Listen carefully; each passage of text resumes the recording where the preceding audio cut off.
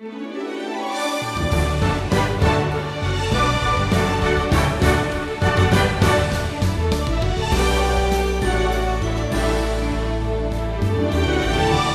the book of Daniel, we find a prophecy concerning 70 weeks. Today, you'll discover that the prophecy reveals crucial information about the Messiah, the restoration of Jerusalem, and the end times. God's plan extends all the way to the end of human history. He's placing every puzzle piece into place. Like Daniel, we should seek God and trust His plans for our lives and for the future.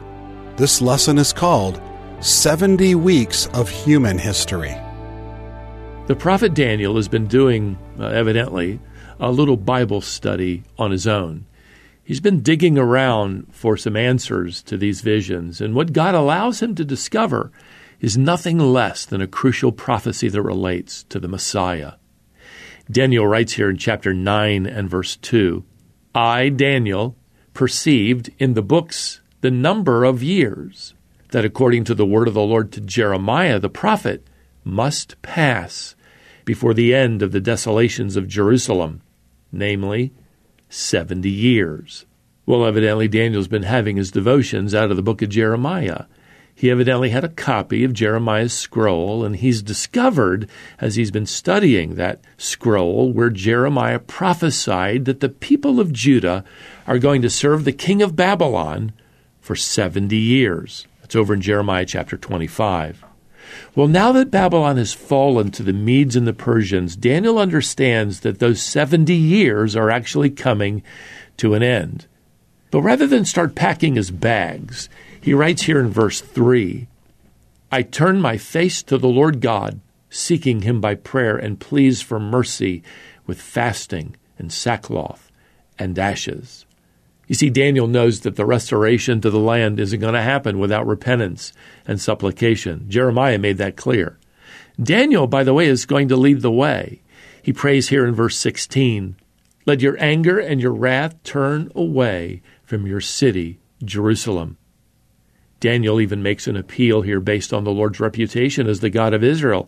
He prays in verse 19, O Lord, hear. O Lord, forgive. O Lord, pay attention and act. Delay not for your own sake, O my God, because your city and your people are called by your name. The prophet's prayer here is all about the restoration of Jerusalem after the 70-year exile in Babylon. Well, now the angel Gabriel arrives before Daniel can even say amen, and Gabriel says to him here in verse 22, I have now come out to give you insight and understanding. He then goes on to give Daniel some amazing prophecy of things to come. Israel will indeed be restored following their exile. Daniel had indeed understood Jeremiah correctly. God hadn't changed his mind somewhere between Jeremiah chapter 25 and the book of Daniel. You see, God is unswerving in His purpose to fulfill all His commandments to Israel, including their ultimate restoration. Well, now Gabriel's answer goes well beyond the 70 years of captivity in Babylon, and he introduces a brand new period of time. This is where God is going to be dealing with His people in this new season. Gabriel says here in verse 24, 70 weeks are decreed about your people and your holy city to finish the transgression, to put an end to sin, and to atone for iniquity, to bring in everlasting righteousness, to seal both vision and prophet, and to anoint a most holy place. So this prophecy obviously is going to cover a lot of territory. Now, what are these 70 weeks? The term here for 70 weeks refers to units of sevens. Each week represents a unit of 7 years. So 70 weeks then is 70 times 7 years. And that equals 490 years. So Gabriel is saying here, over the course of 490 years, look at what's going to be accomplished. Verse 24 says, Transgression is going to be finished. That is, Israel's rebellion is going to come to an end. Sin will be ended, literally sealed. That is, Israel's sin will be brought under restraint. Atonement for iniquity is going to be fully realized by Israel. That's going to take place when Christ returns and sets up his kingdom following the tribulation period. Israel is going to turn in faith to their Messiah at that point in time who had died for them. Then Gabriel says here that a most holy place is going to be anointed. That means a new temple is going to be rebuilt in Jerusalem. Now, all of this clearly looks far out into the future to Christ's return and that millennial kingdom where he rules on earth. Well, then here's the question. How does that relate then to the 490 years? Well, according to verse 25 here, this time period begins with a decree, notice, to restore and build Jerusalem. Well, that decree is going to be given to Nehemiah in 445 BC, as we have seen over in Nehemiah chapter 2, verses 4 through 8. From that date, where Nehemiah is given the opportunity to rebuild, we can then trace the prophetic calendar given here. The city of Jerusalem, under Nehemiah, will be rebuilt, and after 69 weeks of 7 years, well, that's a total of 483 years, Daniel says here in verse 26, the anointed one will appear and then be cut off. Well, this refers to the arrival of the Messiah, and his cutting off is a reference to his crucifixion. Well, here's the amazing thing. If you crunch all these numbers as Gabriel gave them, well, what happened 483 years after Nehemiah received permission to rebuild Jerusalem? Well, the year would be right around AD 33, when Jesus died on the cross. Well, let me tell you, beloved, this is an amazingly precise prophecy given to Daniel hundreds of years before the birth of Jesus Christ. Well, what about that 70th week? That is, that last unit of 7 years. Well, those 7 years are uniquely separated from the previous 69 weeks of prophecy. And that's because, well, those events haven't yet been fulfilled. What are those events? Well, Gabriel tells Daniel about a coming prince who's going to make a covenant with Israel for 7 years.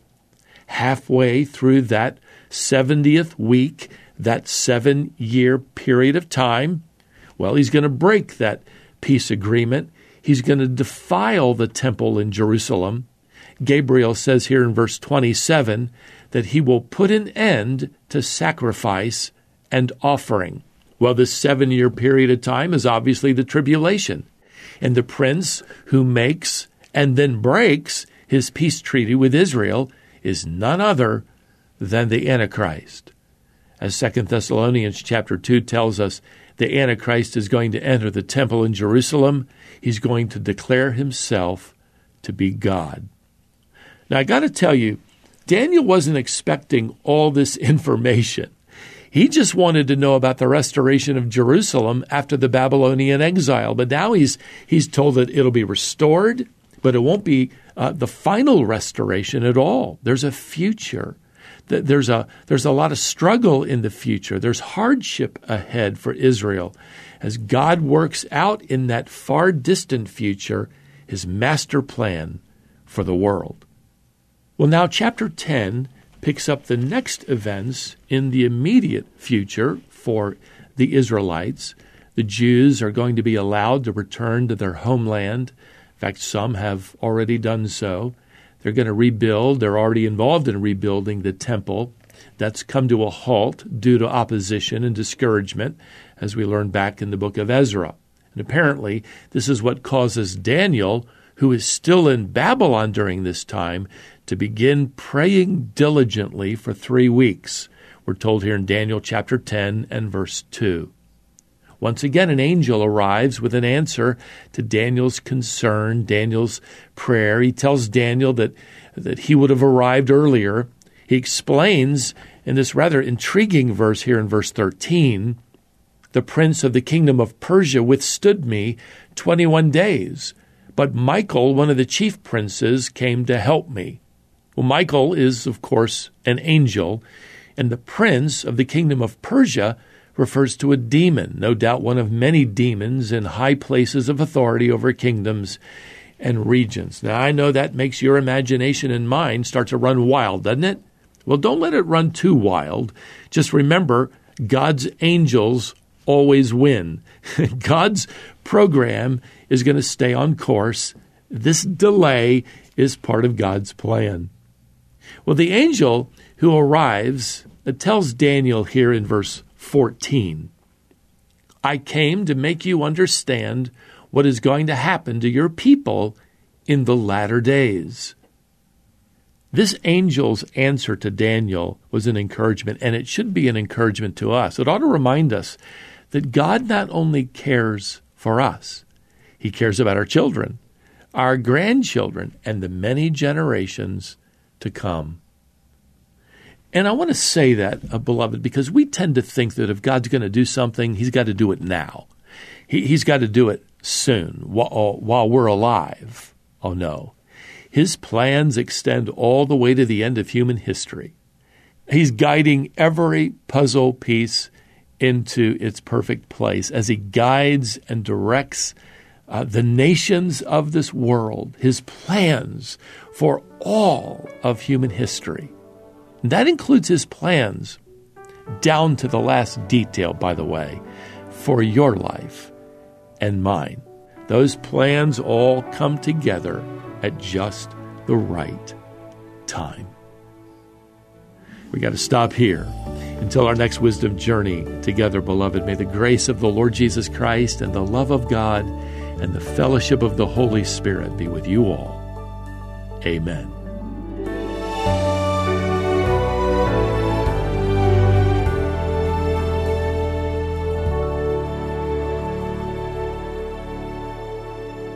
Stephen called this lesson 70 Weeks of Human History.